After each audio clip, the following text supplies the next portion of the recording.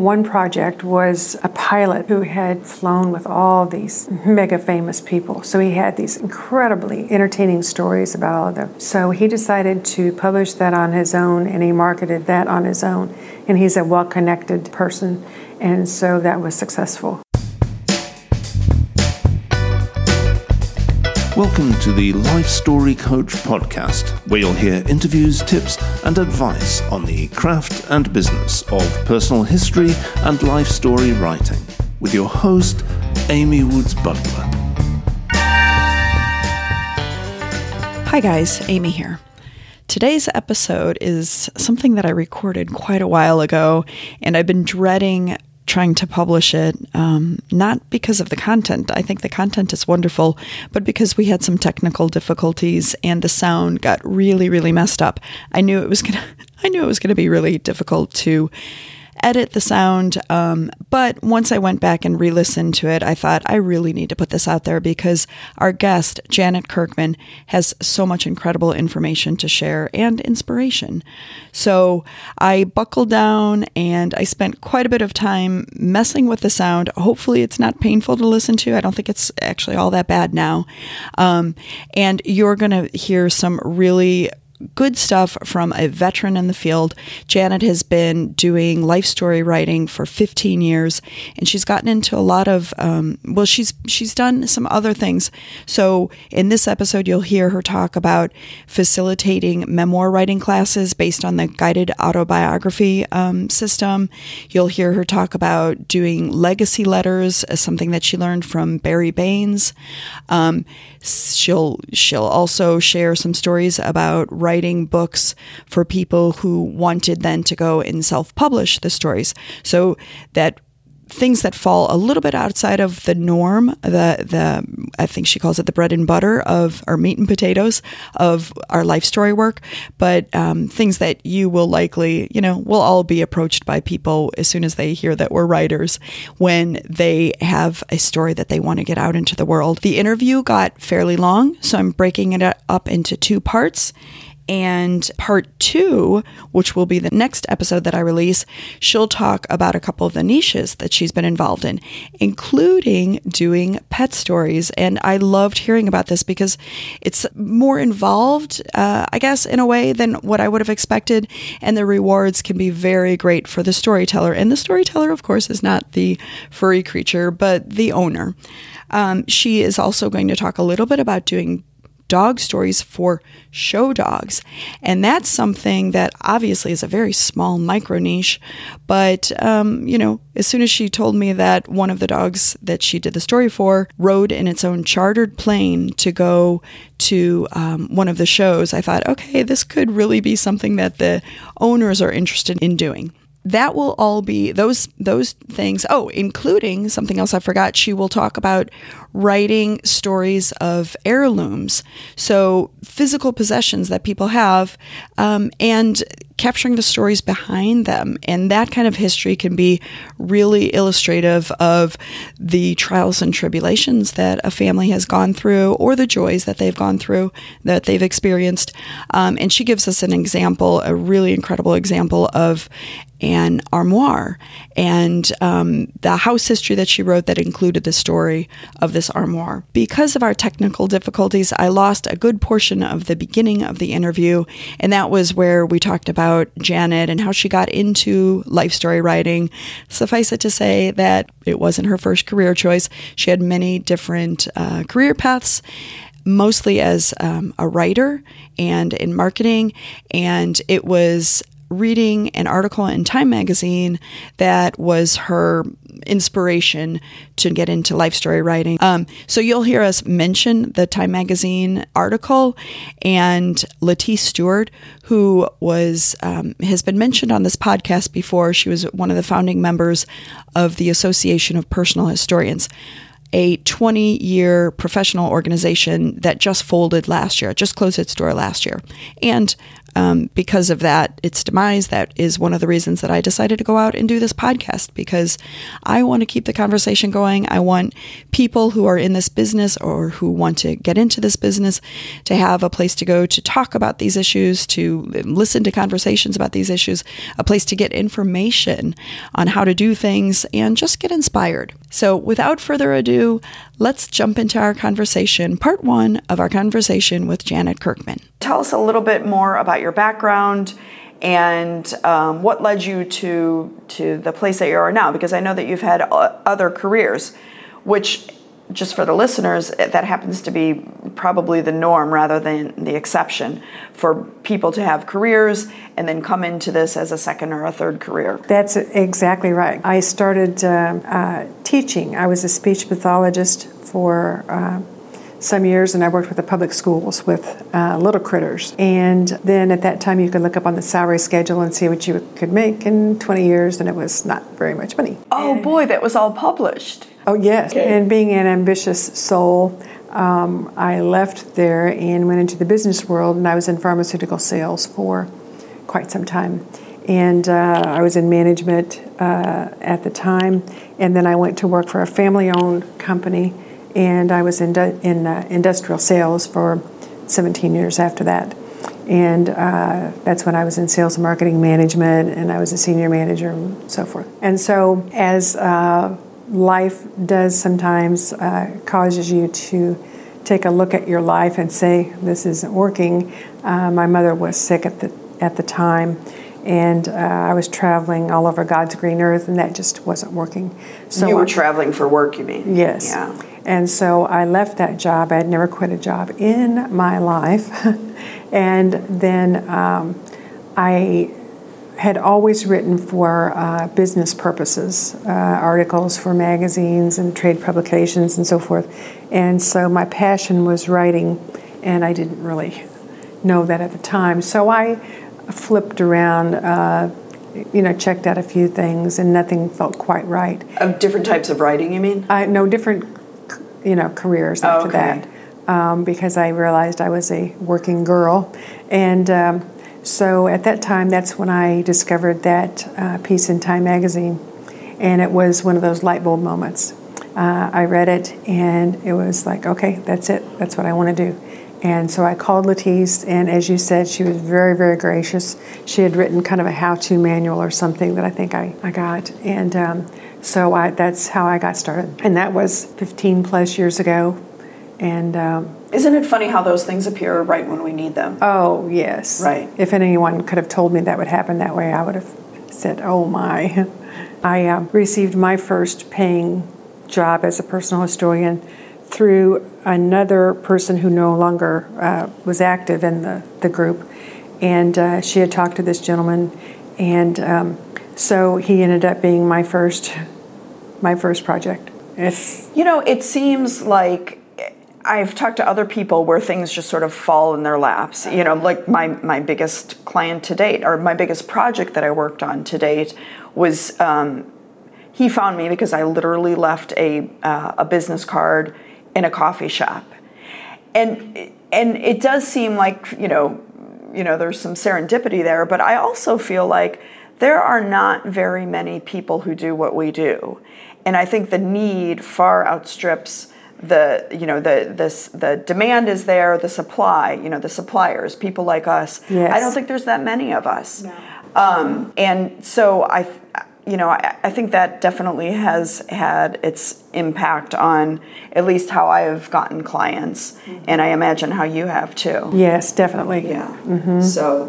and that that goes back to also this feeling. You and I are in the same market. We're both in the Kansas City area. We both do life story books. So in any other field, I think we would be considered competitors. And I mean, technically, I guess we are competitors, but I feel like we are much more colleagues, and Yes, most definitely. Right. Most definitely. And that's really a breath of fresh air compared to other industries where I have worked, where it's just very cutthroat. I know we talked about this. It's been your experience too that everyone in that group just welcomes you with open arms. You can ask them anything. They will tell you they couldn't be any more open. Right, and these are other personal historians. Yes, right? As opposed to other professions or professional organizations. Where exactly. Right. Yeah, that's interesting. I wanted to talk, well, first of all, I wanted to give you a thank you, and I'm doing this publicly, but back in my very early days of doing this, I had a part-time job on the side. I was trying to make a go of this as a career, and this is something for people who are just getting into this. You don't have to only take your ideal life story project. You can look around. There are other ways of getting in and learning. And one of the things that you did for me at the very beginning was you gave me some transcription work. Mm-hmm. And it was great because it was some money in my pocket, but it was also wonderful because I got to hear you do interviews with people. And that's not something that we're privy to very often. So, you're a professional, you know what you're doing, and so for me as a newbie to be able to listen to somebody who knew what she was doing, that was beautiful. Oh, yeah, great. It was. Oh, I'm glad you feel that way. That worked out well for both of us. It did. Mm-hmm. It did. Mm-hmm. Right. And that's something to keep in mind for listeners to keep in mind that there's ways of collaborating with people who are more experienced, and you'll earn some money, but you'll also earn a lot of just from their experience. It's a win-win situation for everybody because there are people who do life story writing or other kinds of personal history who need to farm out some of the work. And so they contract other people, whether it's for writing, collaboration, for doing editing, for doing transcription work. And anything that you can get into that's going to open that world to you and give you a little bit of knowledge and experience is going to be helpful if you're starting out. I know when I first started, I did everything myself. And that was a great learning tool for me because unless you've been there, done that, you don't understand what's all involved. Like if somebody says transcriptions can take 4.5 hours for each hour, you go, why? Right. I can type faster than that. I can do better than that or whatever. But once you've actually worn those hats yourself, then you know exactly what's all involved, and you have more respect for people that you might work with on the outside. Right. For their expertise. Can you tell people what kinds of work you might now contract out to other people? Like what parts of the process would you do you sometimes not do yourself, but you have other people do now? Sometimes, well, as you mentioned, transcriptions, that's just a very labor-intensive part of the job. I have contracted out the design aspects of it, and the marketing has been handled by a couple of clients themselves after they wanted to be more public about what they had written. Talk a little bit about that, because most of the books that I do, and I think that in general for personal historians, the vast majority are privately published and they're just intended for family and friends. But you've had a little bit of a different experience. I have, and that's been an interesting spin to my work. One project was a pilot who had flown with all these mega famous people. So he had these incredibly entertaining stories about all of them. So he decided to publish that on his own, and he marketed that on his own. And he's a well-connected person, and so that was successful. So he self-published. He didn't go through one of the big publishing houses. He actually self-published. Right. Right. And he was able to sell copies of it. Yes, he did. But like I say, only because he was well-connected in his community. Another gentleman that I worked with, in that project, let me back up a second, I did the interviews and editing on that particular project and wrote part of the narrative, and some of the other aspects were handled by other people. For the other project that I had that was a long-term project, I did interviews with lots of people for an author, and that was an eye-opening experience. It was very, very intense because people were talking about life experiences that they shared with us. And then he went on to self-publish that and market that on his own. So he has a website that promotes it and the whole 9 yards. Yeah. And was that the book that it started because there was a murder? Yes. Oh, okay. Uh-huh. And can you, I don't know how much you're at liberty to talk about that, but if you are, can you tell people? Because that's what I'd like to get across is that, most people that will contact you as a personal historian want to talk about their own life, or they want to hire you to do their parents' story. That's been my experience. And very often it's fairly straightforward. They tell you about their childhood, they tell you about their young adult years. They may go all the way through their adulthood, but it's for a particular audience of, very small audience, and it's to pass on their personal memories. But then we get a little outside of that box, and we get people who are interested in doing books for other reasons. There's other motivations, and maybe it's not just their own story, but there's obviously very big overlap with life story writing, because it's all life stories, right? Yes. So can you talk a little bit about the one where there was a murder and that set off a chain of events that ended up in these books that you've collaborated on? First of all, this gentleman was referred to me by a person who hired me to write his mother's story. So that's how that project came into being. And anyway, so the genesis of it was that he had a personal experience with a murder, and it was a life-changing light bulb moment for him. He thought that he could use that to propel stories about other people who have gone through similar circumstances and had a hopeful message. And so that's how that came to be. But all that being said, those projects, like you said, are kind of an anomaly. The meat and potatoes, I guess I would say, of our work has been the family histories.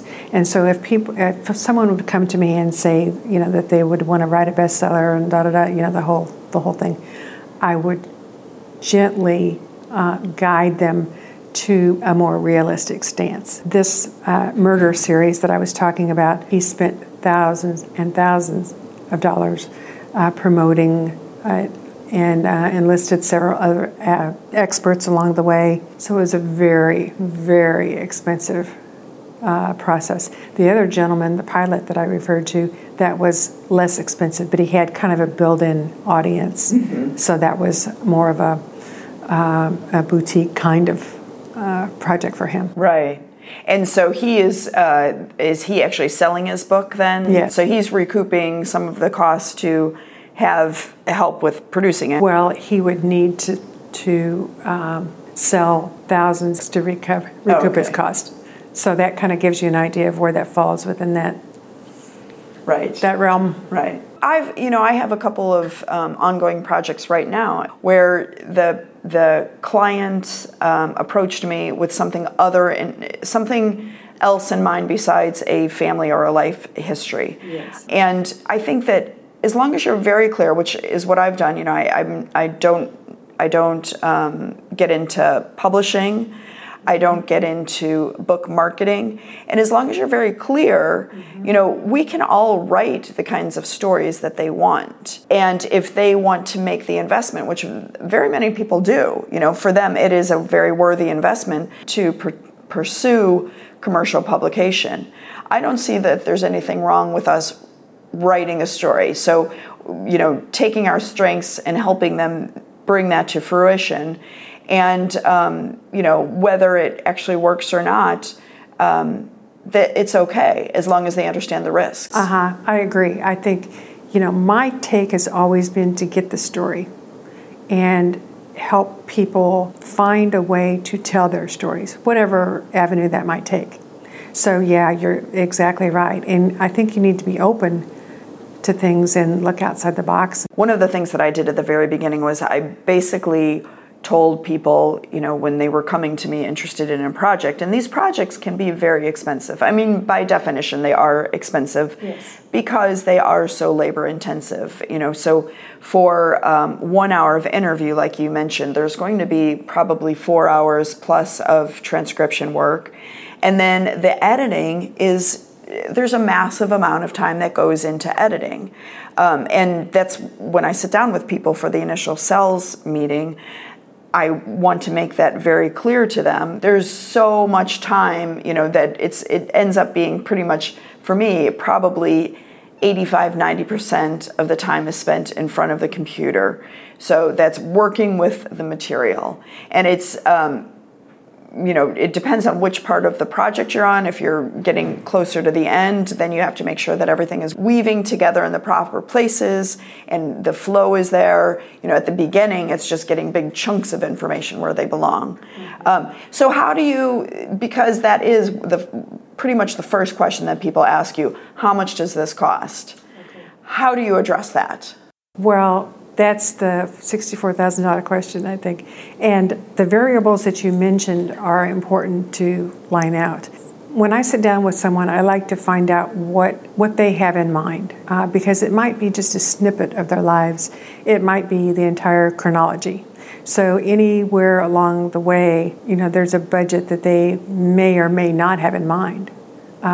So a lot of people that I work with have no clue what it might cost. And so I usually give them a range. It can be anywhere from $500 to $5,000 on up. It just depends on the scope of the project. And what I would do for them is to line out every single thing that total includes, so that they feel comfortable moving forward. And then do you do that when you're sitting talking to them, or do you have it on paper that you give to them? So when you're saying that you're lining it out, what does that look like? Usually that's just a verbal agreement. A lot of people work with contracts. I have not done that.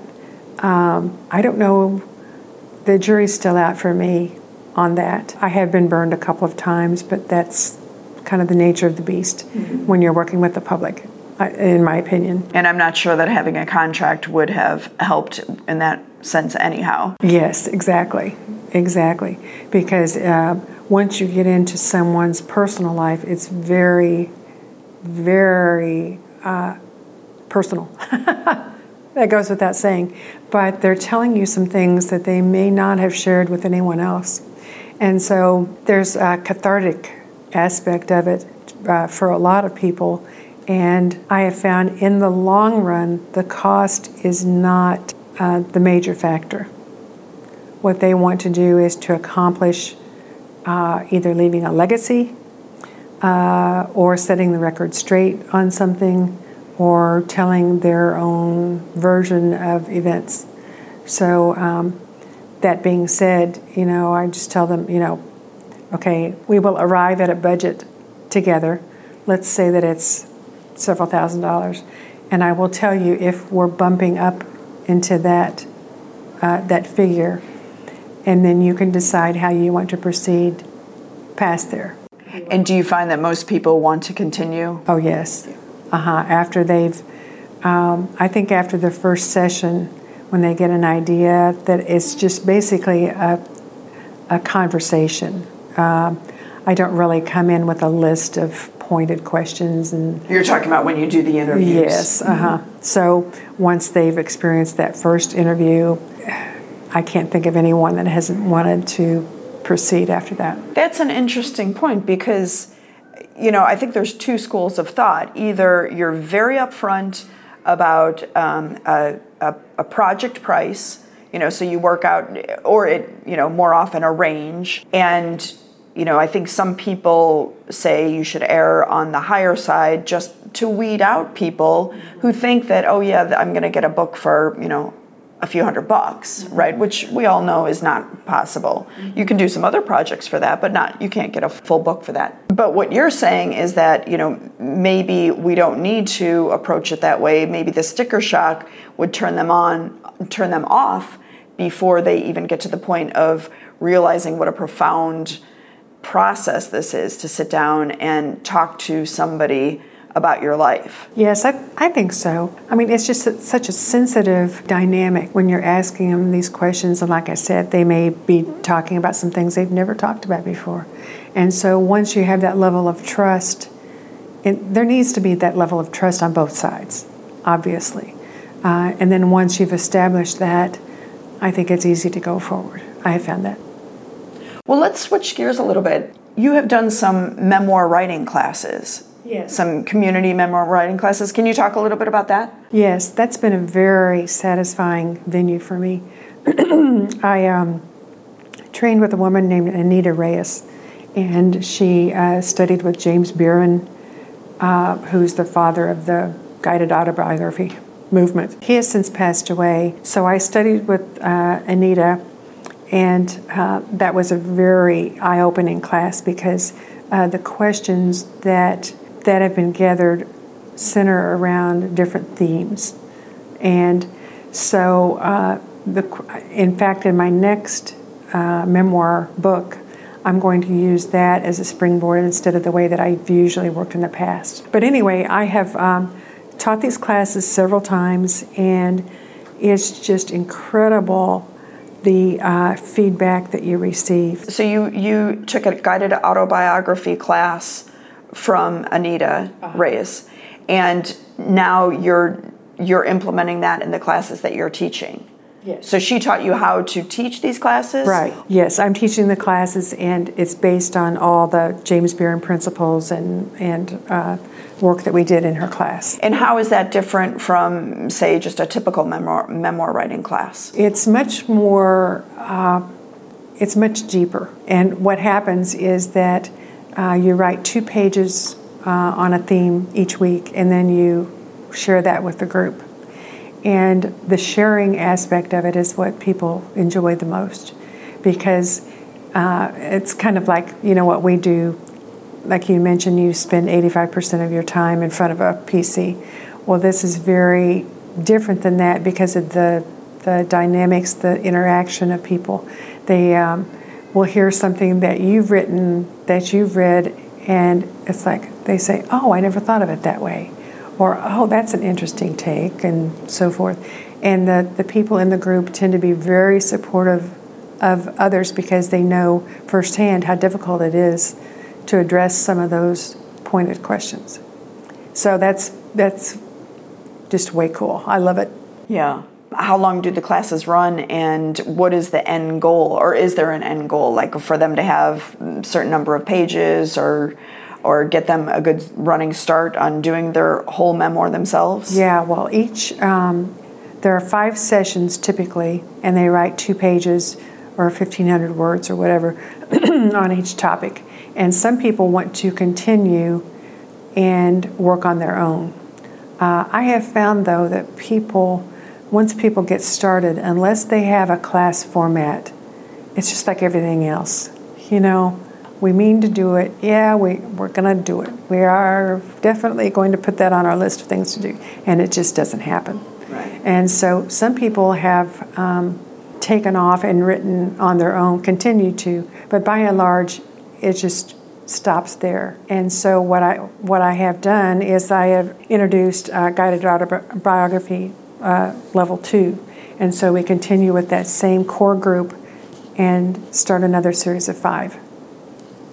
And do any of these people ever turn into clients for you, where they ask you to write their life story? They haven't yet, and I have learned that that's kind of the way that goes. What do you mean? That they don't turn into paying clients in that respect.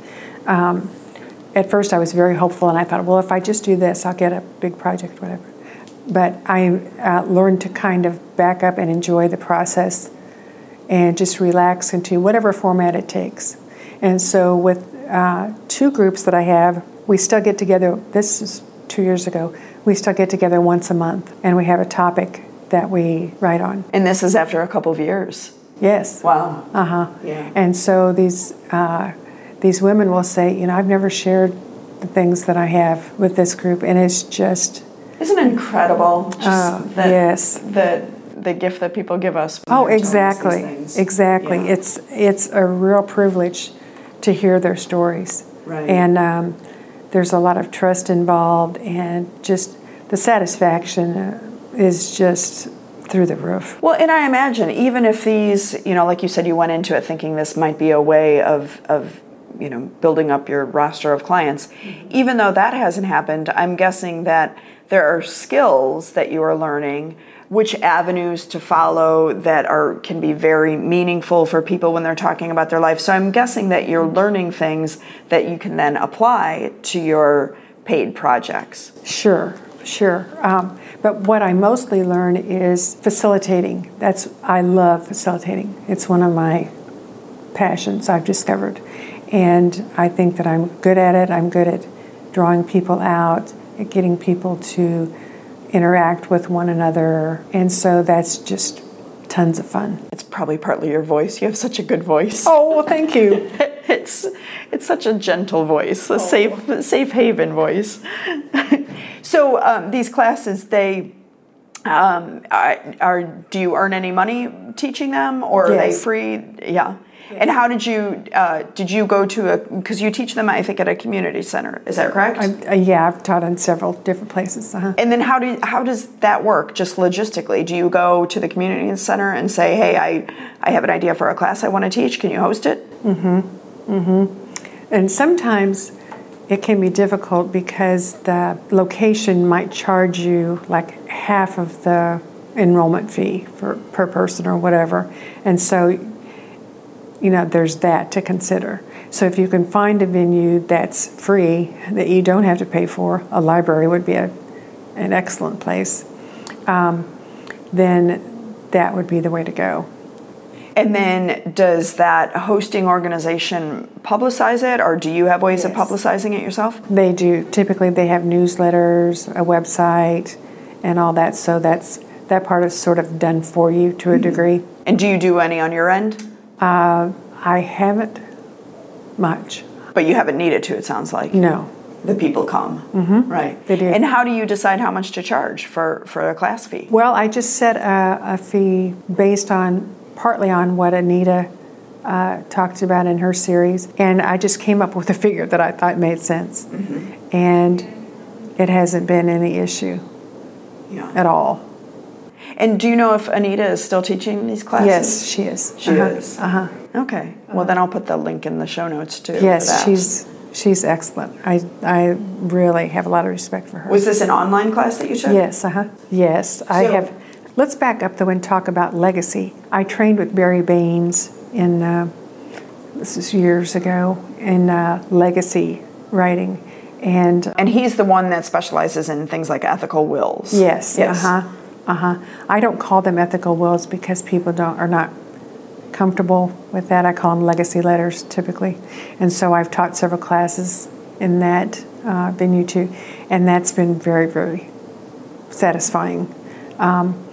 People who talk about what they intended to do with their life, regrets that they might have along the way, lessons learned in life, some deep subjects. And so that's been really, really cool too. So that's another venue that people could explore. For teaching or for actually doing it for the people? Both. Oh. And when you teach it, is it a one day? Is it like a workshop? Or yes, it's a workshop, like 3 parts. Oh, and what are the different parts? You have the first part where you're doing an educational model. You talk about things like who did you learn the most from in your life, who had the most influence, that kind of thing. And there are exercises in and along the way. And then, so it's very, it's not a lecture format, it's a participatory kind of thing. And then at the end, they are to write their own legacy letters and share those with the group. Oh, wow. Okay. And so the class typically meets over 3 different days. So you said there's the education component. What are the other components? Well, they're educational in nature too, but they're participatory, and they're exercises in and along the way and different things. What are 1 or 2 of the exercises? One is if you could ask an ancestor some questions that you always wanted to and never have, what would they be? You think there's always that person that you had maybe some unfinished business with or whatever. So that's really, really neat. Yeah, that sounds powerful. It is. It is. So that's one. And then do you have them answer this for the whole group, or do they work in pairs? Small groups, typically, it depends on how many people that you have. But if it's a small group, you can have everyone involved. If it's a larger group, you can break it into small groups where they can share, and then you can have somebody kind of be the spokesmodel for that particular group and share with the rest. Well, and I know a lot of wealth managers, so lawyers who do estate planning and people who deal with high net worth families. That is one of the buzzwords now is, the ethical wills and legacy projects, because they're trying to find a way to connect, not just have their relationships be transactional, but actually relational with the families that they're serving. And also, as part of that, like an added bonus is that instead of just delivering the paperwork, for how they're going to pass on their money, that they're delivering something above and beyond that, because there's this whole phenomenon of shirt sleeves to shirt sleeves. So within 3 generations, the family wealth, that was started by the matriarch and the patriarch, who created this family business usually, by the grandchildren's generation, that has completely dissipates in 70% of the cases. So now in the wealth management industry, they're trying to bring in things that are more than just let us help you with the taxes and let us help you with the estate planning. Exactly. That we talk about tangibles versus intangibles, and that's I think there will be much more of a need for that as people go forward, especially as the financial marketplace gets more crowded. It's a way for financial planners to differentiate themselves and bring somebody in separately to address those issues.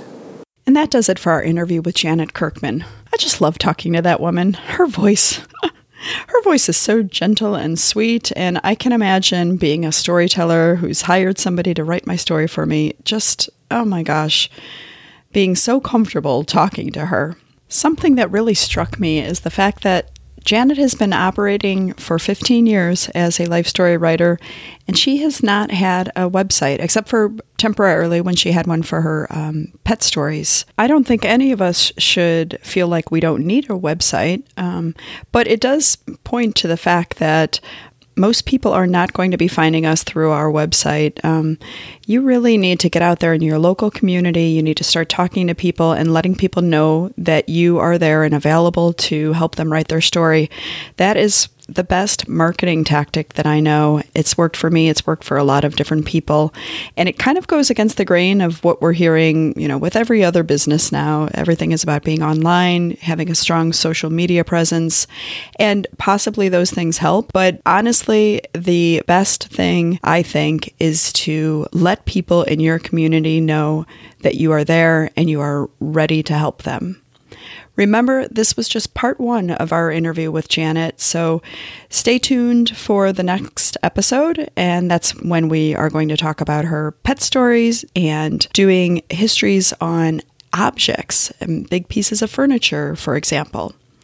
I hope you enjoyed this, and if you did, please go and leave us a review on iTunes. That's the best way to spread the word about this profession. It's the best way for people to find us. And the more that we lift each other up and help each other get traction in doing life story writing and legacy projects, the better off we all are, because we're just going to raise the awareness in the public that we're here. Thanks for listening. Until next time, go out and save someone's story.